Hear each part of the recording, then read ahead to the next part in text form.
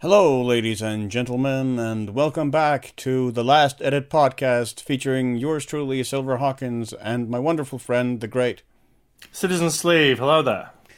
As you may know if you've listened to our podcast before, this is a film podcast where every week Sleeve and I alternate between discussing films that we've chosen, and this time I've chosen the film The Day of the Jackal, which is a film adaptation of the novel by Frederick Forsyth of the same name. We try to sort of go for films that are lesser known than you'll see in a lot of other places, that you won't really find a lot of reviews for or a lot of publicity for, and try and sort of get eyes on them, because there are really a lot of great films out there that don't get a lot of acknowledgement or recognition. And Absolutely. I think The Day of the Jackal is one of them. I think it's like in the suspense thriller genre or spy genre. I think it's one of the best films ever made. This is a movie that's, on a technical scale, is sort of a masterpiece in my opinion. It's sort of like a Swiss clock. Like every piece of it is so intricate in the way it's put together. Just very briefly, The Day of the Jackal is a movie about a British assassin. Well, he isn't necessarily British, but he's sort of set up to be British. He's an international assassin, and he's hired by the French terrorist organization, the OAS, the Organisation Armée Secrète, to assassinate Charles de Gaulle, the president of France at the time. Because the OAS are not happy with Algeria getting their independence. And basically he then starts planning and then sort of implementing the steps to carrying out the assassination attempt on de Gaulle, while the police then have to intercept and stop him. And that's basically the plot of the movie. It's a very sort of slow-paced film. There are hardly any action sequences in it at all. A lot of it is really just the Jackal doing prep work and sort of the intricacies of the meticulousness of his planning. And it's never spelled out. It's never explained through exposition what he's doing. It's just you have to figure it out. So when he goes to a graveyard in Great Britain, and he goes and looks at the various gravestones until he finds the gravestone of a child who died 2 years old, you're led to believe, he's prowling for possible secret identities that he then forges the papers for. He gets the birth certificate and then applies for a passport under that name.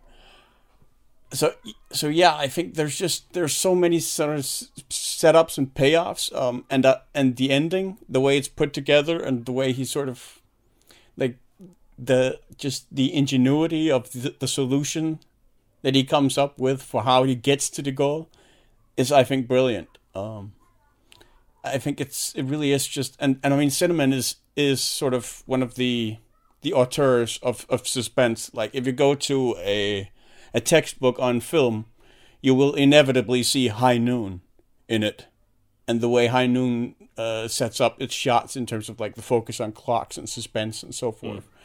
And there are a lot of the same tools used in Day of the Jackal in terms of building suspense, especially in the sequence towards the end, with the assassination attempt on de Gaulle.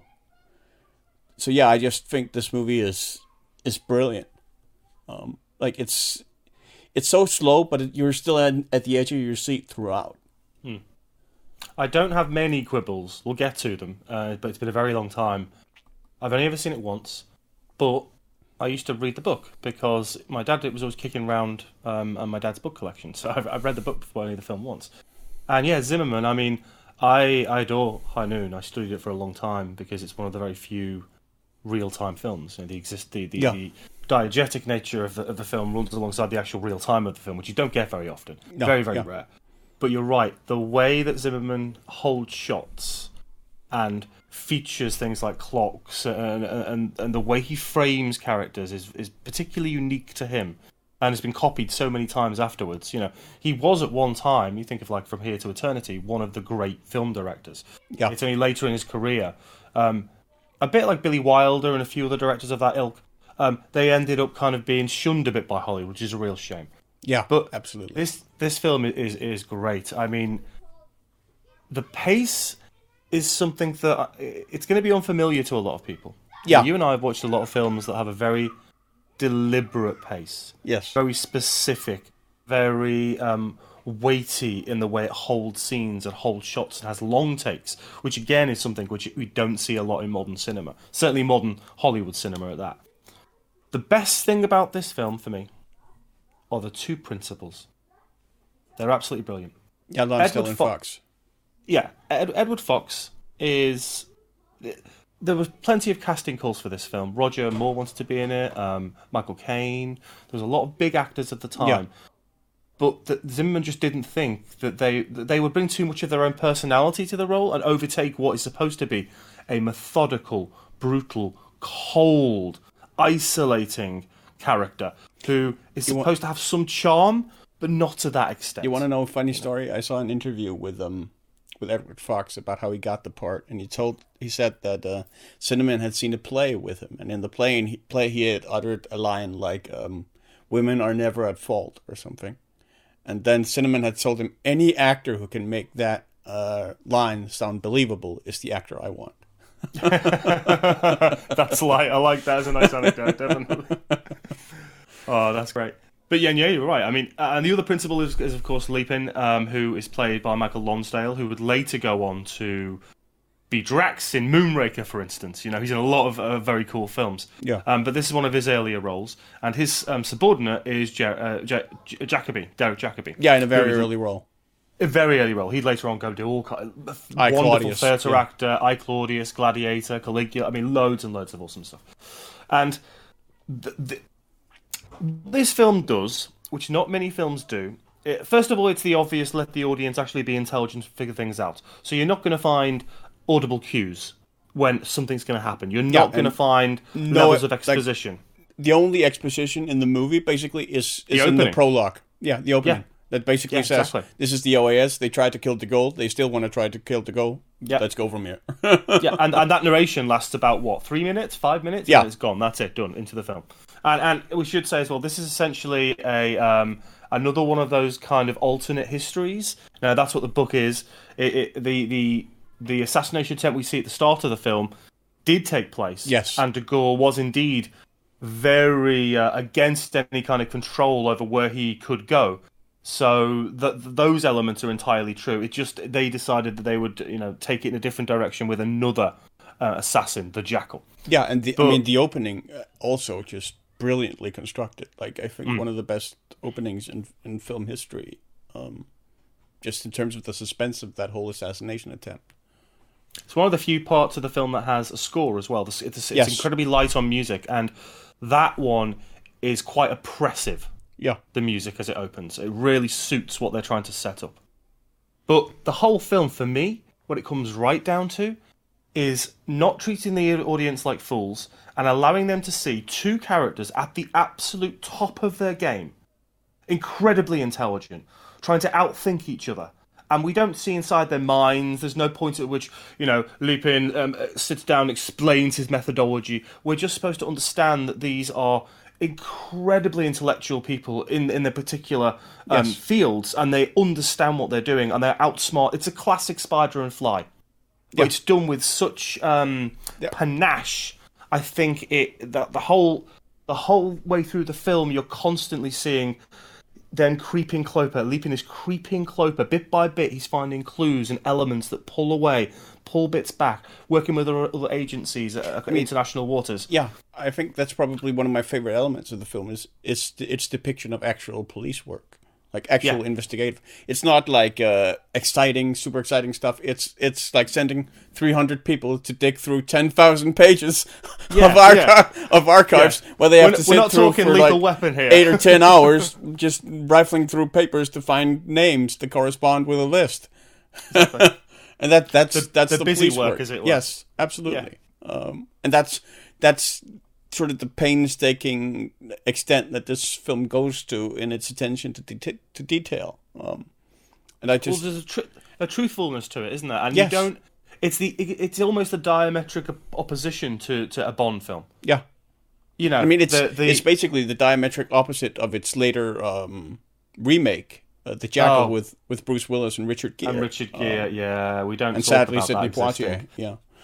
Yeah, it's not a good film. Yeah, no, No, especially not a not good film. compared to this one. And No, it's no, I basically it's basically the antithesis of what this movie is. Yeah.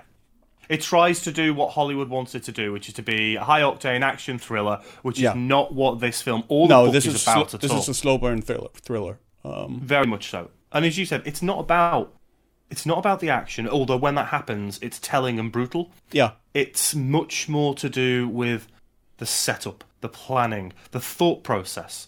And that's something that we don't see in a lot of modern films to tackle this. Maybe something like a modern equivalent would be Tinker Tailor Soldier Spy. Something of that ilk. Yeah.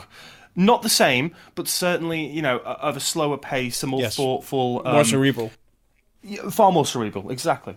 But there are so many amazing moments in this film. I mean another one, like sort of the Jackal sort of mirror scene of the police going through the archives is when he's trying to come up with how to kill de Gaulle, and he basically just has a brainstorming session on his couch. Yeah. While he's drinking a bit of scotch or whatever, or bourbon or whatever. And he's just sitting there with a notepad like how, when, where. And he just gradually crosses them out as he figures them out. And then you start to see how he starts to sort of pull these things together and put this plan into action. And that whole process of each step along that path is just enormously interesting. Well, it's obviously. So we start with the leader of the OAS being found out, as it were, and then being arrested, and he's executed. Yeah, despite the fact that he asserts that no French soldier will ever point his rifle will ever kill me. I mean, it's worth pointing out for historical context that the OAS was a real terrorist organization, and this was not just a terrorist organization. This was not just a group of guys sitting in a basement somewhere deciding they didn't like the government. This was these weren't anarchists. This was actual terrorist group. Yeah. Not only that, this was the French army. There was portions of the French army who wanted to instigate a military coup within the country because France had decided to grant Algeria its independence, and a lot of French soldiers had died in the Algerian conflict, and so there was a sense that they had died for nothing. And this discontent spread throughout the army. It was very deep-rooted at the time, incredibly so. Divided the country to a great extent. And there were countless attempts on de Gaulle's life. Like it was basically like reading the CIA book on Fidel Castro. In terms of like just the sheer volume. amount of times they tried. Yeah, but thankfully never managed to carry it out. Though, like as indicated by the opening sequence of this film, they did come scarily close at one point. Yes, an inch. 1 inch away from his head. Yeah. Yes, not only that, not only an inch away, but a very talented driver who basically saved his life by maintaining control of the car. Yeah, because no one was injured in that particular attempt, were they? No. Which is staggering. Yeah. Because it's almost like they fired over Tommy gun scene. Fired over 150 bullets, into the car. Just miraculous. Yeah. Bloody lucky. But yeah, there are moments throughout this film that are just so well poised. The opening meeting when the Jackal first meets the now heads of the OAS who are they're hiding in Austria, is it? And they get this short list of these dossiers of these people they think can carry out the assassination, and they land on what would become the Jackal. And just that first meeting, he is unnerving a touch because he's so cold and calm. He's suave though as well, but an almost distant suave. We're not talking like Bond here. No, I think what I really, really like about Edward Fox's casting here is that, he's suave, he's handsome and all that, but he has a face that's extremely forgettable all the same. If you saw in a crowd, he wouldn't really stick out. He's very understated with that as well, which helps. He's not memorable at all. You meet him and you'll have forgotten about him 5 minutes later. And that's, that's the perfect face for an assassin or a spy. Or Mike Bond, who's the most famous spy in the world. Who should be a famous spy? You've exactly gone against what you should do. But he's wonderful in this role. And the most poignant moments for me with him are the process of creating the tools by which he is going to carry out the assassination. So the gunsmith, the forger, which we'll talk about, and also then the cold and brutal moments when he knows he has to kill someone because they found him out, they've identified him, they're blackmailing him, whatever it may be, and the talent with which he's able to seduce people. Yeah, draw them in very calmly, very collected, and then just be brutal in a heartbeat. And I think it's worth, because we've talked a lot on these podcasts about violence and the need for sort of graphic violence, and this is a film that where the violence is very low key. There's no blood at all. No. But that doesn't make it any less terrifying. Well, because this guy can kill you with his bare hands. This isn't precisely. It's literally, he can literally punch you in the throat and you're dead. Yeah. He knows exactly where to kill you in the most easy way. And that's what an assassin is. An assassin doesn't want to cut someone open in a samurai sword and leave blood prints all over the room. Yeah. They want it to be done in the most quick, simple, and easily hidden way they possibly can be. And he does that throughout the film to great effect. Yeah. And on the flip side, then we've got Leaping. It's quite a pleasure to watch a character who is so insanely intelligent. Yeah. Trying to counter and figure out everything that Jackal is doing. When he first is called in to meet the cabinet. And we should say that the French cabinet, we should say that the cast really is like a who's who of British TV stars of the time. Absolute ton of them everywhere, from all kinds of sitcoms I used to watch when I was a kid, which is really... So the cast is really quite robust, but at the same time, not so known to most people who'd be watching the film, I wouldn't imagine, apart from a few.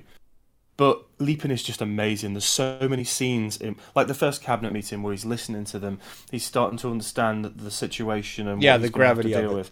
The gravity of it, exactly. And then the authority that's being vested in him. He tells his assistant, Jack Jacoby's character, it's like, next to the president, we are the two most powerful people in France now. Yeah. Which is amazing when you think about what he has to undertake and the resources he's given. Yeah. Like every department is his bequest. Subordinate to him, Whatever he needs, he gets. And we go through this whole process of him chipping away at the Jackal's identity bit by bit. Just chipping away ever so slightly until the veneer starts coming off. Yeah. And it's done with such restraint. Most action films or films of this ilk at some point would force the character's exposition on you, force the character's methodology on you, have some kind of elongated emotional moment with that character. Like a eureka moment. Exactly. Oh, I know. I figured it out. Yeah. And you simply don't get that because his thought process is way too complex. Yeah. We can't dive inside and work out, okay, so he's now figuring out, he's contacted the Brits, and the Brits have identified this guy who'd gone missing for a while. Then they find that his passport is there still, so they know he's forged a passport. And all these bits and pieces just start linking together and adding up. But the beauty of it is, the Jackal is being fed information by someone within the French cabinet. Yeah.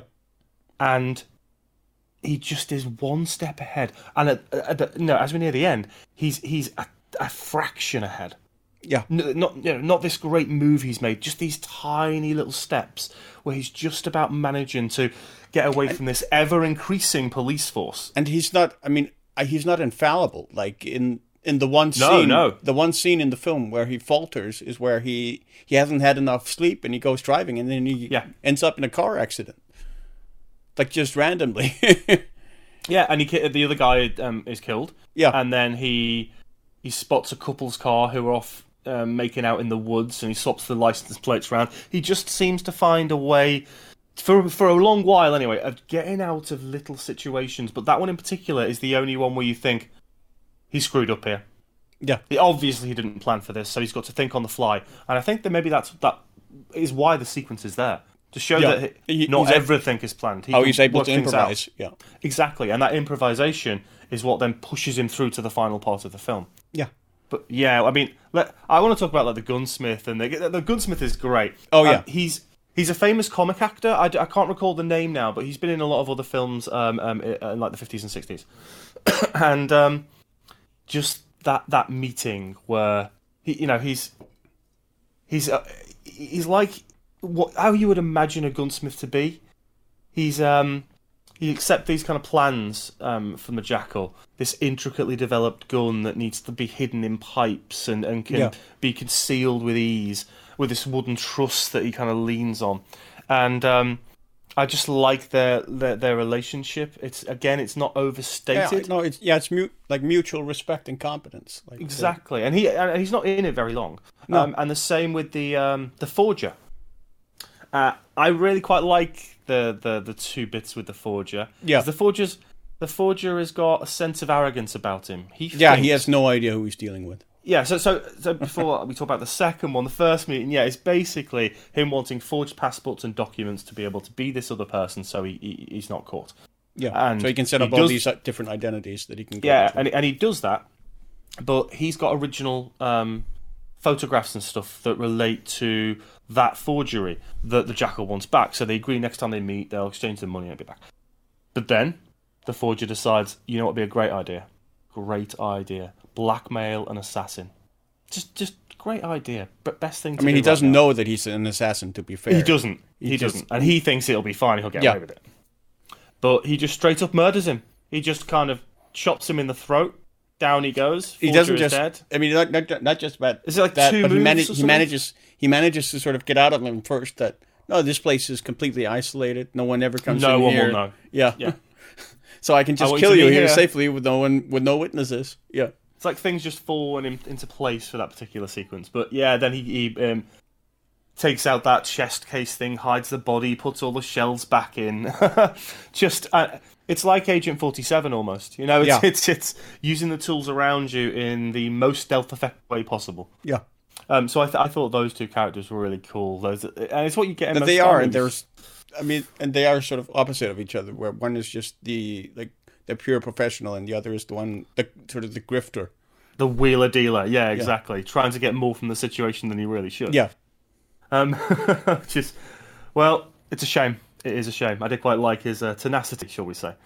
And I think that there's a subsequent scene after that also shows sort of just the Jackal's attention to detail because of the way he hides his gun. Where he basically takes, the exhaust pipe from underneath the car. Yeah, he gets into a garage, doesn't he? Yeah, and he saws off the exhaust pipe, hides the pipes hiding the rifle, hides that into the pipe of the exhaust, and then welds the exhaust back onto his car. It's almost a perfect fit, that as well. Yeah, as it snugly fits inside. But everything is set up so well for the coming sequences. Every seed is planted, when it needs to be. Yeah. There's no. We've talked about this with a couple of films before. Yeah, there's no fat. There's no fat. Exactly, Miller's Crossing being one. There's no fat. Everything is there for a purpose, and you need to watch what's going on because I'll tell you now, for newcomers to this film. There are a lot of... You only really need to be aware of the main principles and a few others, but there are a lot of characters. Yeah, there are. A lot of places saying a lot of things. And they'll bounce between different countries. And there are a lot countries. of acronyms for, security services and whatnot. Exactly, who's the MI5, who's the MI6 again? Yeah. And you can even get confused, I guess, if you don't pay proper attention, because a lot of the British actors are playing French. Yeah. And the problem with that is some of the actors sound French. Some of the actors don't sound French. So someone coming in who's not really au fait with what's going on will be, I don't quite get why there's French accents, they're not French accents when we're in France. And this is the French cabinet. So that's a little bit of a weird one for people maybe coming in. And I can understand why. You're not. It's 1973. You're not going to be able to assemble a French cast that would be relatively well known at that kind of period in time for a political thriller, as it were. You'd need to find something else. The film was also produced and made in Britain. As far as I know. Yes. Yeah, it was. I wonder what a teenager would think of this now. Just in terms of pacing, how they deal with it.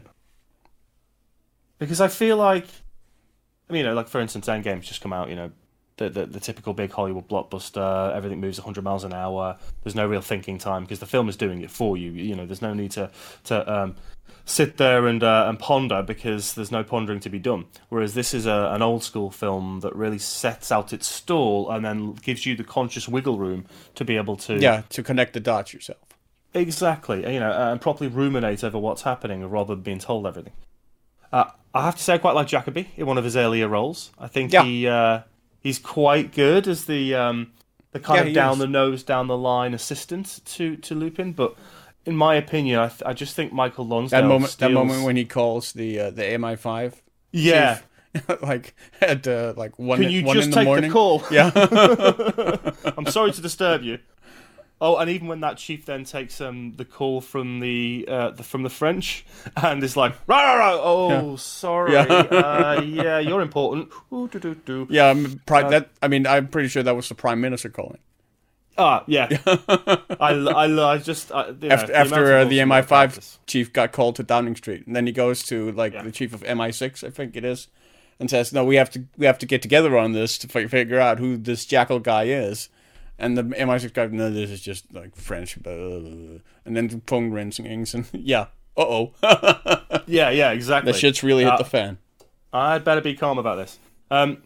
Another very interesting point, which is I think when the film turns a little bit and kind of picks up its pace, is when Jackal is he's being chased by now. He's being hunted. They know who he is. They've spotted his car. They know his license plate, and he's already painted the car once after its crash and before the crash even. Let's get another car. That was a waste of time. But he's now dyed his hair. He's trying to play it as cool as he can to get to his destination, and he gets on a train and he meets a woman. Oh no, it's in the hotel first, isn't it? No, yeah, that's the hotel. Hotel. That's before he even Oh, dyes the his train is hair later. and whatnot. Yeah, Yeah, he meets this woman, this lady. Can't remember her surname. I think And it's like Madame de Fagnier or something. the I'm not Fagnier, sure. that sounds kind of right. And they kind of meet in the like the lounge, have a little conversation, and he ends up sleeping with her. Or we think that's what happened because we only see the kind of after shot. Oh, Well, we were see him told, entering the room and we also told that that's what happened. later on. Yeah, Yeah. and we see them lying naked in bed together. yeah, we have that one shot for a bit, and that's what kind of starts making him unravel a bit in terms of his identity and where he is, because they realise he's been at the hotel. They question her. She says she's never met him before. She lies about being with him, but then later on, that kind of unravels a bit because they go to her house, and this massive manhunt is underway. And then the police leave her house, and a bit later, he appears. Just appears. And she really likes this guy. You know, he's mysterious and dangerous. Yeah. Doesn't matter what she even says. It doesn't matter what you've done, but tell me what you've done. That attraction to the dangerous side of life, and he sleeps with her, and then straight up kills her. Yeah. Leaves her dead on the bed, and that's the moment at which I think the film kicks into its final act. No, it is. He steals the car, her car. Because that's also the moment when it shifts, when there's no longer secrecy for the police. They don't have to keep the investigation They secret put the photo anymore. out there now. Yeah, because now it's exactly. a murder investigation. Yeah, All of a sudden. which definitely helps. Because I mean, she's not just an unknown forger in Italy who got buried in a suitcase. She's a rich French noblewoman. A prominent figure who would be, obviously known, and therefore you have to act upon. So that's when it kicks into a bit more of a faster pace, and it's also when we start getting more of his, off the cuff kind of spy antics. He dyes his hair. There's that bit where he's constantly getting asked for his different documents as he's driving through into France for the first time in that end sequence, It's really interesting to me. Every time he gets away with something, there's this really cold, ever so slight smile, as if like, yeah, I did that. Time to move on. There's something about it. It's quite sardonic, I've killed that person. I've got away with that. This person is staring me right in the face and has no idea what's coming. Just plays that role so very well. Yeah.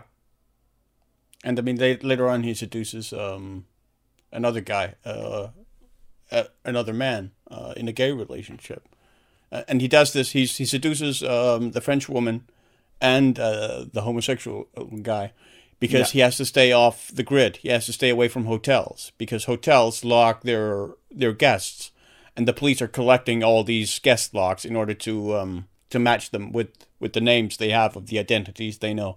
that the Jackal is working under. So that's his way of staying off the grid, is basically to seduce and shack up with someone else. And for a little while, it's her, and then it shifts to being the other guy in Paris. When she gets to Paris, who he of course kills as well. As soon as the guy realizes from the news report that it's the Jackal stood next to him, he gets downed as well, very brutally. And we don't even see it; we just hear a smack, and he's down with that cut off side of the kitchen. He does that really well. I think a lot of directors do it so that you always see this violence, and I love this stuff, so do you. But when it's refrained and when it's minimalist, it can work. And when you hear when you hear the sound, you don't see the action. It's often far more effective than actually seeing the action. When it's implied, itself. Yeah. I mean, Reservoir Dogs is a classic example. So many people I speak to who've seen that film swear blind that the ear was cut off. No, it wasn't. You'd never see that. It's all about the action, the shot, and the way your imagination takes over from the scene sometimes. But he does that throughout this so very well. I mean, quibbles then. A few quibbles. I'll get to the ending, but a few quibbles. One quibbles the music, because there's barely any of it. I can understand why. Yeah, I actually like that. The fact that there's barely any music, that it is so minimalist in its approach. I think that actually is a large part in how it builds suspense. I think my problem with it is that it's not that it's so far few in between, it's that nothing really suits the ambience of what's being created visually. Right. Apart from that opening score for me. As you said, I don't want audible cues, which is what music is often used for, an emotional cue, because this film doesn't need that. But I just think it could have done with something more. Maybe one single prominent theme that maybe recurs here and there, something like that. My other quibble is the fact that you do have this mixture of watching again for the first time. Sometimes I didn't know where I was, but you know who I am, for Christ's sake. I follow complex films very well, but sometimes I didn't quite know where I was. I didn't quite know whether, as I mentioned before, because the use of British voice actors with a smattering of other nationalities, especially French. Sometimes you don't quite know. Like suddenly, okay, we're in Italy now. Was that okay? France, right? Okay, Austria. So it doesn't. And again, that's simply to allow us to ruminate ourselves, to think about it rather than be upfront about things. But I would have quite liked more title cards or something, just something to go. Yeah, I think. I think I didn't really have that issue, but I think you're right that the film might be too cerebral for its own good. At times, I just think a newcomer coming to it is going to be a little bit bamboozled by the sheer amount of stuff, things, and places. It's very possible. Yeah, But apart from that, maybe we could say, or I could say, that at times there are moments when the pace is too slow. At times, but not many. I just think it's a film that you're either going to click with, and the flow is going to get you, or. Certainly there are a lot of people to whom this film is just going to be too slow, or it's going to be boring. If you can't handle Blade Runner because it's too slow, you're not going to handle this. You're not going to handle this because the pace is deliberate, so deliberate, and a lot of modern audience might find that difficult to deal with, given what we see now in the way pace of movies pick up and move. Yeah, I want to talk about the whole end sequence because it's bloody fantastic. It is, and the end sequence does actually also use music where the Marseillaise plays a very, very prominent it does. part. So de Gaulle is giving a speech. There's this big parade. Military are out. There's things happening on the street. There's thousands of people down the Champs-Élysées. Yeah. Main Street, Paris. And everything is kind of getting set up bit by bit. Lupin is getting closer and closer and closer.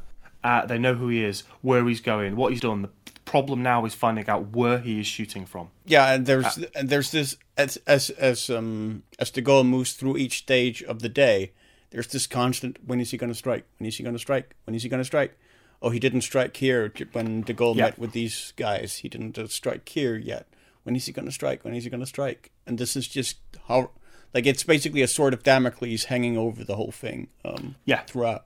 And it's so good at building tension because it's not a simple matter of we know when it's happening, we just need to know if it happens. Yeah. De Gaulle almost moves through half a day in these different locations, and every one of them you're like, pleasurable tension, where is he? What's he going to do? And then finally, we get that the bit where well, it's brilliant. This bit, the police are everywhere at this point, on every street corner, and everyone has a photo of him, like his name, likeness, completely out all there. of it. Yeah, but by now, he's greyed his hair, he's greyed his face from that tip he got from the forger. Like swallowing some ashes or something. Some cordite. So he does all this stuff. It's fail. The medals, which he purchased prior from a flea market, war medals, and an old kind of battered. And we see him. I mean, we see him purchase those medals. And that's the great thing about cause and effect in these older films. Especially in this one, because every single stage of his plan is shown in its planning stage, and then it's shown later on in its execution. Yeah, every strand is tied. Yeah, there's no loose ends, and I like that about a film which is this inclined to ensure causality exists as it should exist. You know, every plot device is then fulfilled. But and he's got his leg tucked behind him, and he's on a walking stick. Yeah, so it looks like he's had his leg amputated, and a French war veteran from World War II or from the French Resistance. Yeah. And so he meets this police officer. And we should say it's Liberation Day is the event that de Gaulle attends, which is the day France was freed from German occupation in World War II. Yeah, I mean, we see the Parc de France at one point, don't we? See Notre Dame, we see all the the iconic landmarks, and the swell of people. Most notably the Arc de Triomphe, the Triumphal Arch. And the swell of people around the places. Up until that, because the budget for the time, I think I read somewhere that inflated it would be about 10 million today, which is nothing at all. Yeah. But the military parade and all of it is just really, really well done. Like up until that point, you can see how they've got away with such a small budget, because everything is small rooms, small locations, only really the French intimate. cabinet. Yeah, exactly, and you could do that on a low budget, but that parade is how they pulled that off. Combining with maybe documentary footage, real footage, other things as well, but the way they pulled that off is quite impressive for the time. Certainly not. I mean, there were great big films in the 70s that have epic budgets and this kind of thing, but certainly not a film with this kind of moderate budget. No, yeah. So that was great. So he's in his disguise, and we should say throughout the film, he's pretty good at doing very slight adjustments to himself to kind of pass by. Yeah. But this is the best one. This is like the Kaiser Soze moment almost. Yes, absolutely. Where you go, oh my God, that's brilliant. That is the way to get through. Yeah. Because no one's going to look at that guy and suspect him. Not at all. Like a French veteran from the French Resistance with war medals and amputated leg on crutches. Yeah. So he manages to get past this policeman who's like, "Who are you? Show me your papers." I live up there in the house. I need to go. Yep, fine, get past. Gets up there, unfoils his leg, gets the rifle in pieces out and of the crutch. Takes out the landlady. Yeah, it takes out and that as well. It's very much like the gay guy that he absolutely. Follows it's just home. cold. You just have that one shot, the wall section, takes her out, done, gone. She was in the way, she was an obstacle, she's removed. Then he very methodically takes out the gun, assembles it, lines a chair up, something else, a chair on top of a table, puts a towel down, lines everything up, and is ready to take the shot. He's got standard bullets, but for this he's also got explosive bullets? Armor piercing or something? Yeah, I think they're hollow point. Yeah, because he gets those 6 rounds, and he takes one, and he goes and practices in the woods at one point. Yeah, on watermelons, to align the sight to make sure that he's that's another brilliant scene. That whole sequence where he practices. Yeah. And again, silence. Yes. He just sets things up. No dialogue, no explanation. No dialogue at all. It's just show. Yeah, don't tell. Never. It barely ever tells. Because there's no need to. The prologue, as you said, is the only proper tell moment in the film. Yeah. So he sets up. He's ready. Now, at this point, the detectives kind of know where he is. They know whereabouts he is. It's just finding the exact place. They manage to talk to the police officer. They click. They realise he's there. He takes a shot. And De Gaulle, once again, that inch we mentioned before, he ever so slightly tips his head forward, and the shot whizzes by. To kiss the veteran on his cheek as he presents him with the medal. Yeah. And then he's reloading, and as he's reloading, of course, Leapin jumps through the room and turns around and he shoots him. They're about to shoot, and Leapin gets the shot off. Yeah. And down he goes. And then it's a stark ending. Again, if you're expecting some big bombastic, nail-biting, climactic, he was your father! No, you won't get this. And it's like we learned that even the identity we thought we had for the Jackal is not actually his identity. Yeah, so they find the Brit who's actually called this, and this police officer in the Brit, I think it is. Calthrop in his flat. He's like, "What are you doing? Why you destroyed my flat? I'm going to have a word with you about this." So we have no idea who this guy is. No. And then one of the last things we see is Lupin basically watching this guy, this Jackal, be buried in an unnamed, unmarked grave, to be forgotten about as if he never existed. Yeah. And we have, as an audience, all you can do then is make your own kind of concepts about where this character came from, who they really are, and what nationality are they. Yeah, and that ambiguity is again something. It could be anybody.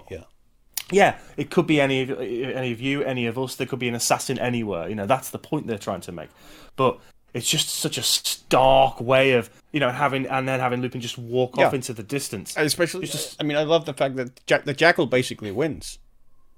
He gets the shot, even for all of the interventions and the epiphanies and the investigative breakthroughs of the police.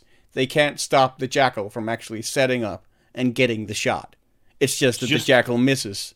Just a piece of luck. Pure circumstance at the time. Yeah. Just a piece of luck in that context. Yes. Which probably shouldn't have happened. And for the second time, like with the first assassination attempt with the goal, like luckiest man alive. Yeah, an inch away twice. Bloody ridiculous. Yeah, exceptionally lucky. So I really liked it. Like I said, I've got a few minor quibbles here and there. But I think they were fair. As an exercise in pace, in building tension, in effective use of visualization rather than exposition, it's one of the very best films made. Yeah, I think so, certainly. Well, I think if you're into your spy films and you want a change of pace, something which isn't quite so jumping out of a helicopter, landing on the side of a building, bungee roping through a window, landing... Yeah. Or Bourne's constantly moving hand-to-hand combat. It's worth noting, there is not a single car chase in this entire movie. No, there is not. In fact, it's usually like leisurely driving. Yeah. The only part when it's not in a lovely driving, Alfa Romeo.